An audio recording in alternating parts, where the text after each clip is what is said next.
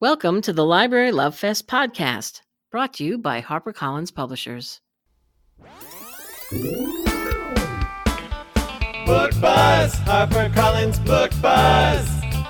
Check it out. Do-do-do, Book Buzz, HarperCollins Book Buzz. Brought to you by Library Love Fest. Hi, it's Lainey. And it's Virginia. And we are here on location recording our podcast this week. And do you want to tell them why? We're at the New York Public Library office. We're celebrating National Library Workers Day, which this year is April 9th. And we are speaking with two wonderful librarians who are from New York Public Library right now. And we're going to talk to them about what they do to get the books from their shelves into patrons' hands. So we're talking with Lynn Lobash, Associate Director of Reader Services, and Gwen Glazer, Librarian and Reader Services Extraordinaire.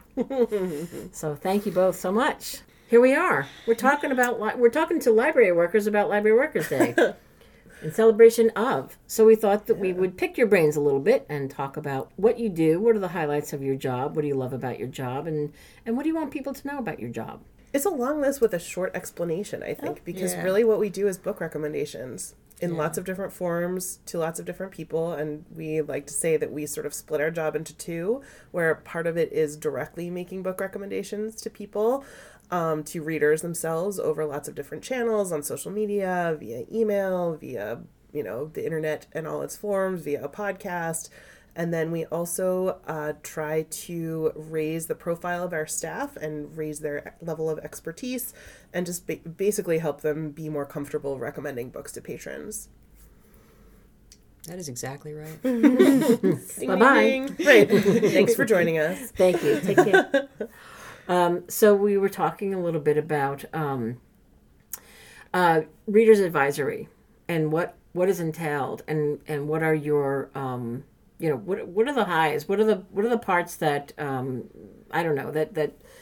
that you find are effective in spreading the word to staff as well as to patrons?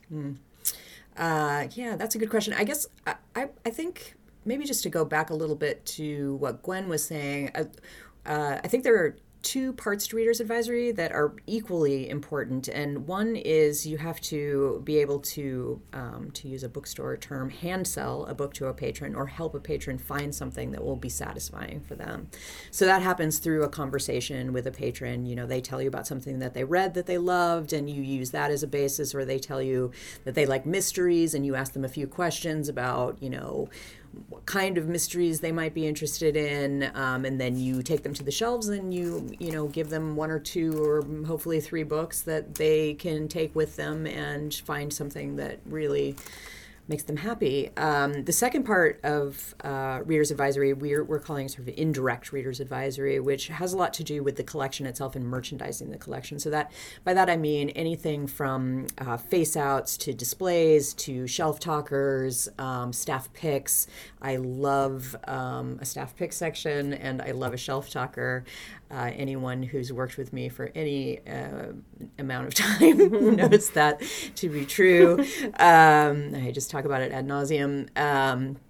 So I think those are two really important ways to help readers find something that will be good for them. I think something that illustrates that direct and indirect thing really well, too, is that whenever I do a training for our staff or for somebody else, I like to ask this question, and I like to ask people to raise their hands if they've ever, and this is of library staff members, if they themselves, before they started working in a library, ever asked a librarian face-to-face for a book recommendation. And, usually it's, less than a quarter of the people in the room, because most people just don't. I never did. Most people just don't operate like that. You don't go up to people and be like, what book should I read? I mean, you don't do it in a bookstore either. You don't. You just, browse around. Browsing is... Right. And I got some interesting statistics while we're talking about data, Gwen. Yeah. I was reading the other day that in sales, and you guys can back me up on this probably, or tell me that I'm wrong, hopefully not, that 19% of U.S. book sales last year goes to what was an E in format. So 19%. So if you think about that, then that means that if libraries are in line with that, which I believe they probably are, like by some degree on either side, in terms of readership, that means that 81% of people who come into libraries actually come into a library. They may be picking up a hold that they placed online, or they're browsing our shelves. But at any rate, if they're setting foot in the library, there's an opportunity there to sort of upsell or recommend them things. I mean, just something as simple as like putting a table of recognizable, fairly recent books near the circulation desk, and they're standing there waiting in line to pick up their holds. They're going to be like, oh, I never read Sing Unburied Sing. I've heard a lot of really good things about that. And they'll leave that library with not one, but 2 books. And for people who are coming in and browsing, like doing anything really simple, like I really like the idea of, just sort of nodding at patrons. Like you get these regular patrons that come in. So you've got these guys who come in and they read the newspaper every day. Like why not set up a display of like, long form journalism for them to check out and just be like, hey, I see you. Like I made this for you, you know? Or like moms or caregivers who come in with the kids, like setting up like some, books that are popular, in the kids area is great. It's like, hey, cause they're just kind of sitting there spacing out, like watching their kid or reading to their kid. But if you put something there for them, that might be great. And so say you have like a crew of, nannies from India that come in all the time. It would be great to like set up a Bollywood display in the kids area and just like be like, hey, I see you. Like I made this thing for you. So I think there's a lot of really nice things you can do around browsing that we don't think about as Reader's Advisory, but is definitely a part of getting books in people's hands.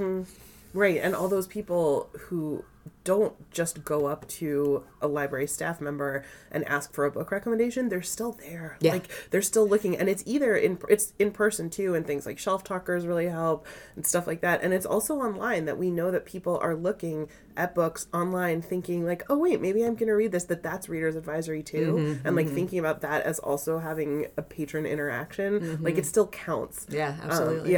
Right. So I feel like a lot of our trainings and stuff are designed around that kind of idea. And even people who like come into the library who are not intending to check out, like people who come in to use the computer solely, like you could put up a display of books of people who have gotten rich, like doing things on computers, like like biographies of like Steve Jobs and Mark Zuckerberg or whatever. Like hey, I see you like computers. So did these rich people. So I think that's a part that gets missed a lot. I mean, I do also think we were talking earlier about training. Like you have to continually train staff. Like you can't go out enough to the branches and say, here's what Reader's Advisory is.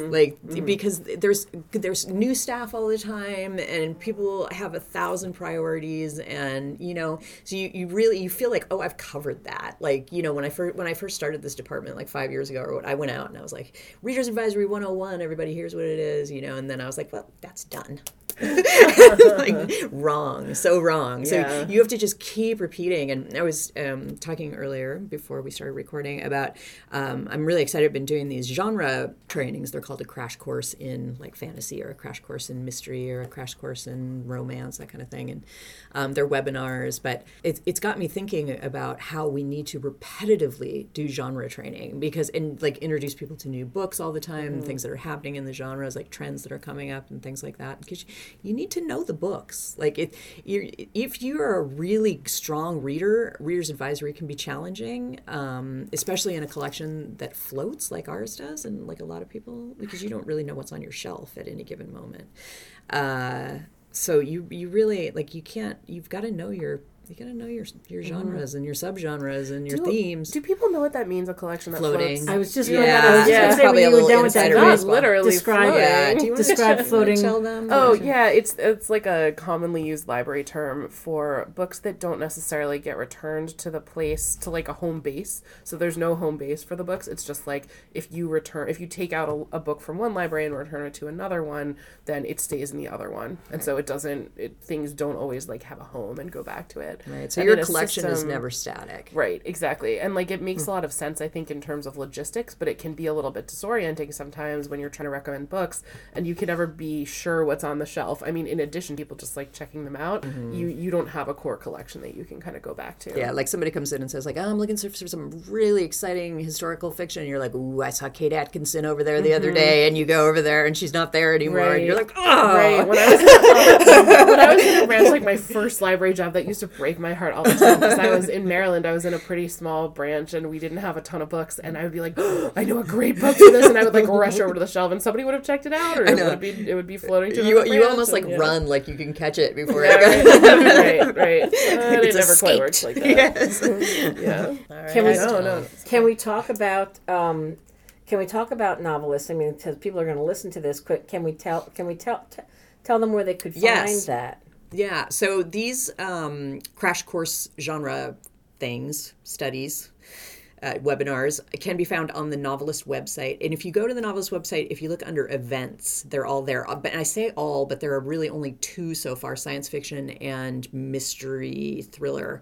The next one is fantasy and it's coming soon. There will be 5 in total. I think they're fantastic. They really go pretty deep. They talk about, history, themes, subgenres, trends, some popular series, gives you a nice handful of books to keep in your back pocket. They're great. I really like them, and you can watch them from anywhere. So in your around library, the country, you don't have to subscribe to Novelist or anything to be able to get them, right? No, it's just on the site. Free on there. Free training. That's great. Yeah. I mean, I think a lot of people would really benefit from that. Yeah. And so are there actual, and I'll check it out myself, but are there actual titles? Are you suggesting? Oh, yeah. titles? I mean, it's like lobbing hundreds of books at you in 40 minutes. There's so many book jackets in those things. So podcasts, we're all about it. We're doing one right now. Yeah, we are. And you have one. I do. Tell us about it. It's called The Librarian is In. I've just learned the technical term. It's a chat show. Oh, is it? I believe this is also a chat show. Yeah, that seems like it's about right. suitable title. Right. I do it with Frank Calarius, my co-host, who is the branch manager of Jefferson Market, which is the library in the village. Beautiful library. It's a really pretty library. And we really just talk books. We sort of have a 2-pronged approach there also. Like we talk about books and things we're reading and things we're passionate about. And then we also interview people, oftentimes people who work in the library, to sort of get to know them and to tell other people all over the place what kinds of jobs can be found in a really big library system like NYPL, because we know that we're really lucky. A lot of our super, super nice listeners are also library staff members. And so, but they're, most people aren't in a system this size. And so people will be like, you have librarians that only work in the prison system? Like, you have librarians that only do immigrant services. Mm-hmm. And so it's been really cool to be able to sort of shine a spotlight on them too. Yeah. How old is the podcast?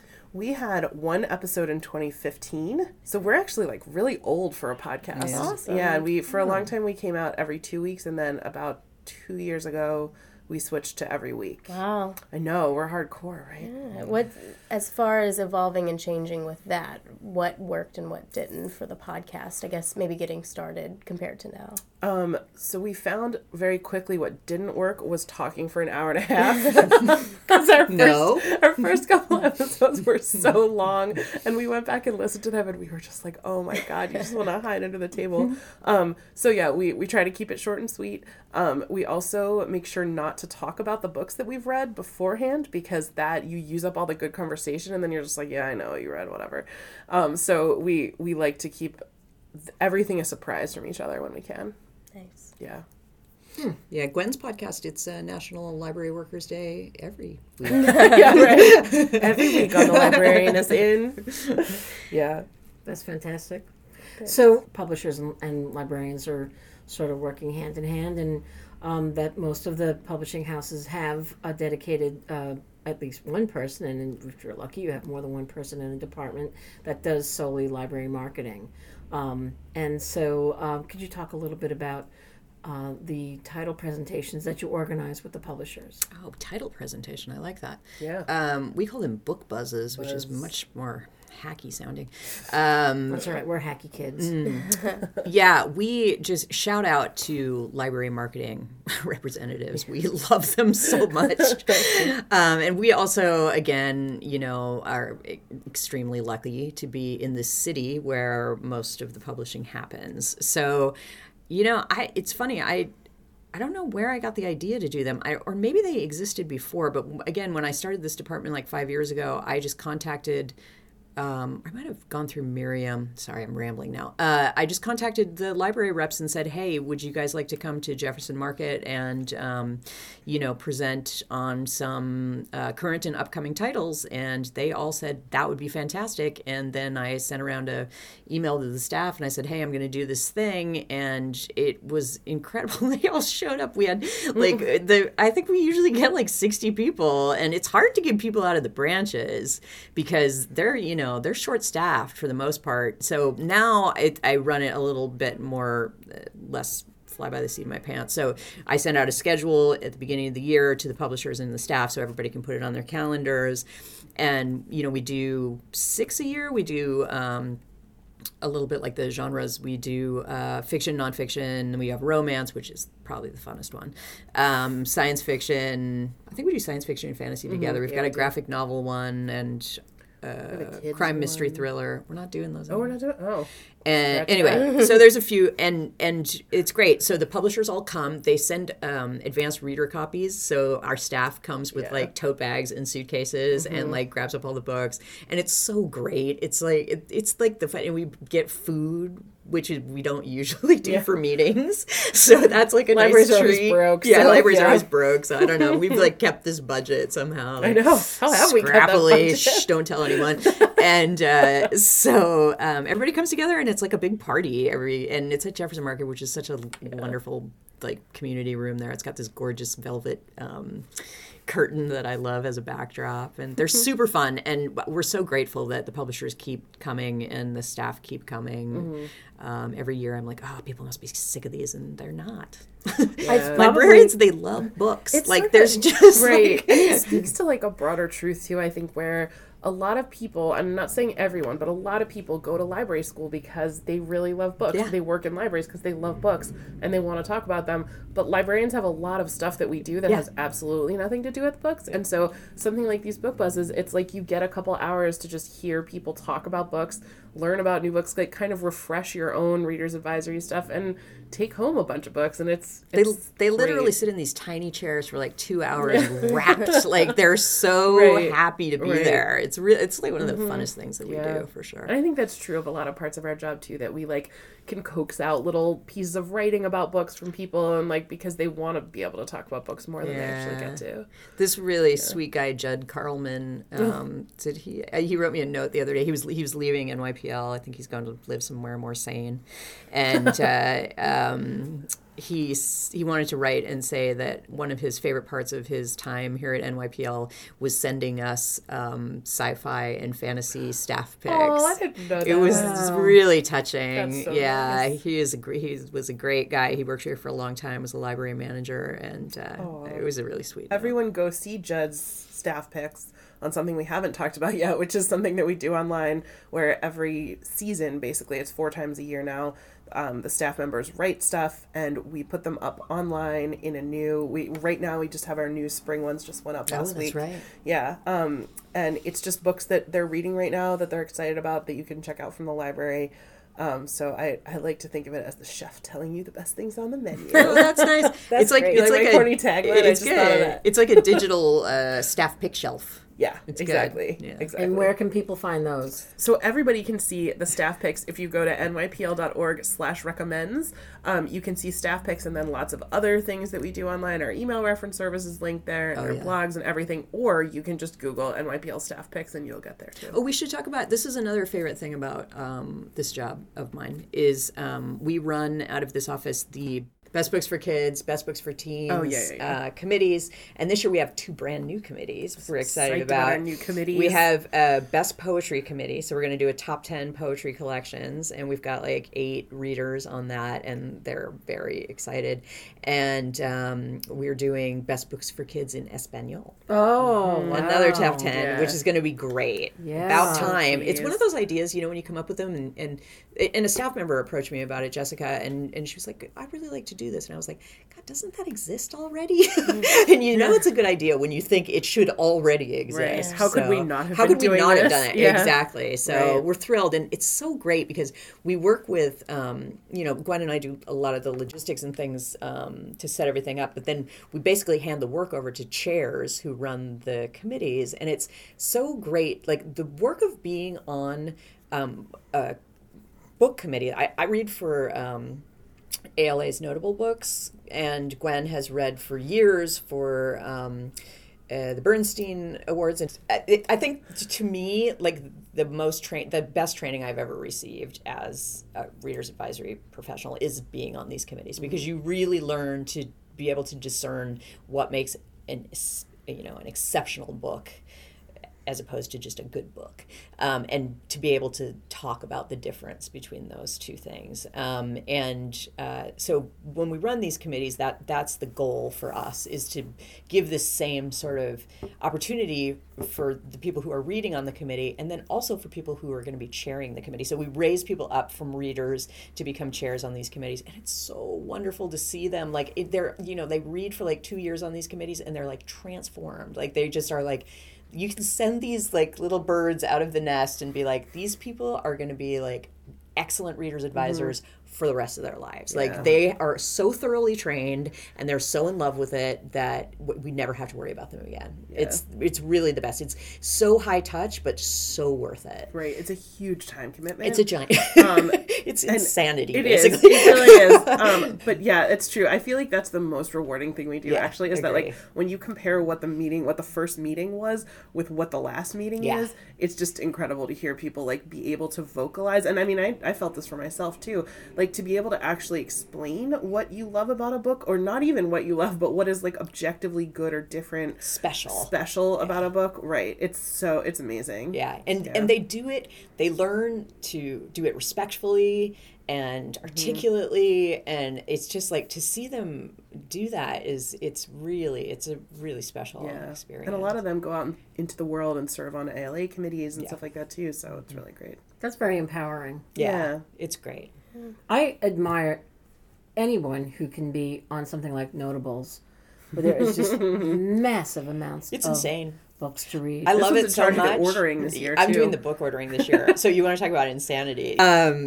It's so rewarding. I mean, I'm going to do my 4 years and then I'm done. But it's been like your president. You do your 4 years. That's right. You're term limited. Totally. I'm not going again. People do come back, and maybe I will, but not for a while. Do people come back forever? Are you allowed to be on it forever if you want to? No. You have to take time off. Okay. They won't let you. Bernstein, you're allowed to be. Bernstein is the is NYPL's you can just be award on for that. Journalism. Yeah, people are on it for like 20 years. There should probably be term limits though, because you want to give other people a chance. It's also so intense and like depressing, because this is like I'm looking at the books from last year now. It's like the long form book length journalism, and it is universally depressing. Oh yeah, I read for that committee for 3 years too, and and the books come in September, and you're like, it's time to go to school, right? And you just are reading about just like Syrian refugees, followed by like fracking and climate change. It's just like it's so. But I swear to God, like it's incredible. Like, and the short list that comes out, I was thinking the other day, like it's comparable to. Like the Academy Award nominations. Like I've been watching all of the Academy Award nominations, and I don't really go to the movies very much. And so then like at the end of the year, like I love to watch the Academy Awards. I'm such a sucker for them. I'll like totally cry. And I don't know why. I don't really. It's just like those acceptance speeches. And so anyway, so I watch the movies, and it'll be like 5 or whatever, and you're just like, okay, I've seen the best that 2018 had to offer. And when you get a short list like that, or like when the Notables list comes out and you've got like 25 books that, a group of 10 like librarians have like read like everything that came out that year, and they've said, here's 25, and you just read those, like you've done it, like but like being on the committee is also great because all the lists come out at the end of the year, and you'll be reading like the New York Times and NPR's list or whatever. You're like got that one. You're like 2019, I killed it. So it's really fun. But yeah, Thanksgiving is basically ruined for me every year. I'm just like, I'll never be able to cook as long as I'm on Notables because I'm just like, read faster. Oh my gosh. This turkey's not cooked.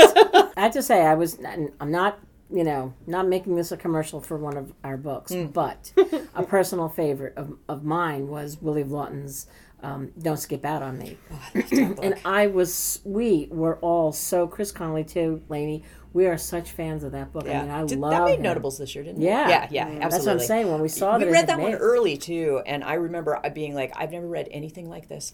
I mean, it's about, he's a rancher, and he wants to become a wrestler, but he doesn't want to just become a wrestler. He wants to become a Mexican wrestler. Yeah. And it's such a good book, and the landscape in that is amazing too. Yeah, thank you for that one. It's really good. He's a fabulous writer. He's got a wonderful backlist. Yeah. But he's also a musician, and there's an accompanying soundtrack that goes. I'll send you the link. I would love to hear that. Oh my God! Yeah, sometimes I'm driving in the car and that book is stuck with me forever. Like it's gonna stay. Yeah, that was a good one. They're good when you can't shake them. I know. People. We did a orientation phone call with the new people on Notables this year, and they're like, "What is a notable book?" And I'm like, "Oh, it's hard to answer." But that was one of the criteria. Is like, it just sticks with you. You can't lose it. When you know. It's yours now. Well, as you said, after all of that reader's advisory and the training, and that you can, and all of that reading, that you become so articulate about why it's special. And I think that's the word. Why is it special? You know, and sometimes you don't actually know why it's special. You only know how it made you feel. That's right. I mean, that's something that I think Nancy Pearl says sometimes. How does it make you feel? And sometimes that's enough. Yeah. You can go back and read the plot, but it's how did your takeaways on my heart. Yeah. Totally. Yeah. Is there anything else we talked about the buzzes and the podcasts and social media and your sites and everything that you're doing and those shelf talkers, which are amazing. It was just delightful. Yeah. You did so much. It's special, but like you were saying, when people get together and talk about the crux of why they're there, like a reset, and when you guys are talking about books and what you do and what you love about what you do, you can really tell when it comes through. So I think that's nice. Thank you. What a lovely way to end our day. Know, I'm feeling like I've got the best job in the world. Right. Is there anything you'd like to say to librarians in general on this wonderful holiday? Keep on doing your good work. Yes, absolutely. Keep on. Don't lose heart. Don't lose heart. It can be really hard, and we know that. And also try and get to the books. Do yourselves a favor. I know everybody else is telling you that you need to do 1,000 other things, but do that for yourselves. It'll make you happy. Yeah. Well, thank you both very much for taking the time to talk to us today. Thank you. And happy National Library Workers Day. Thank you.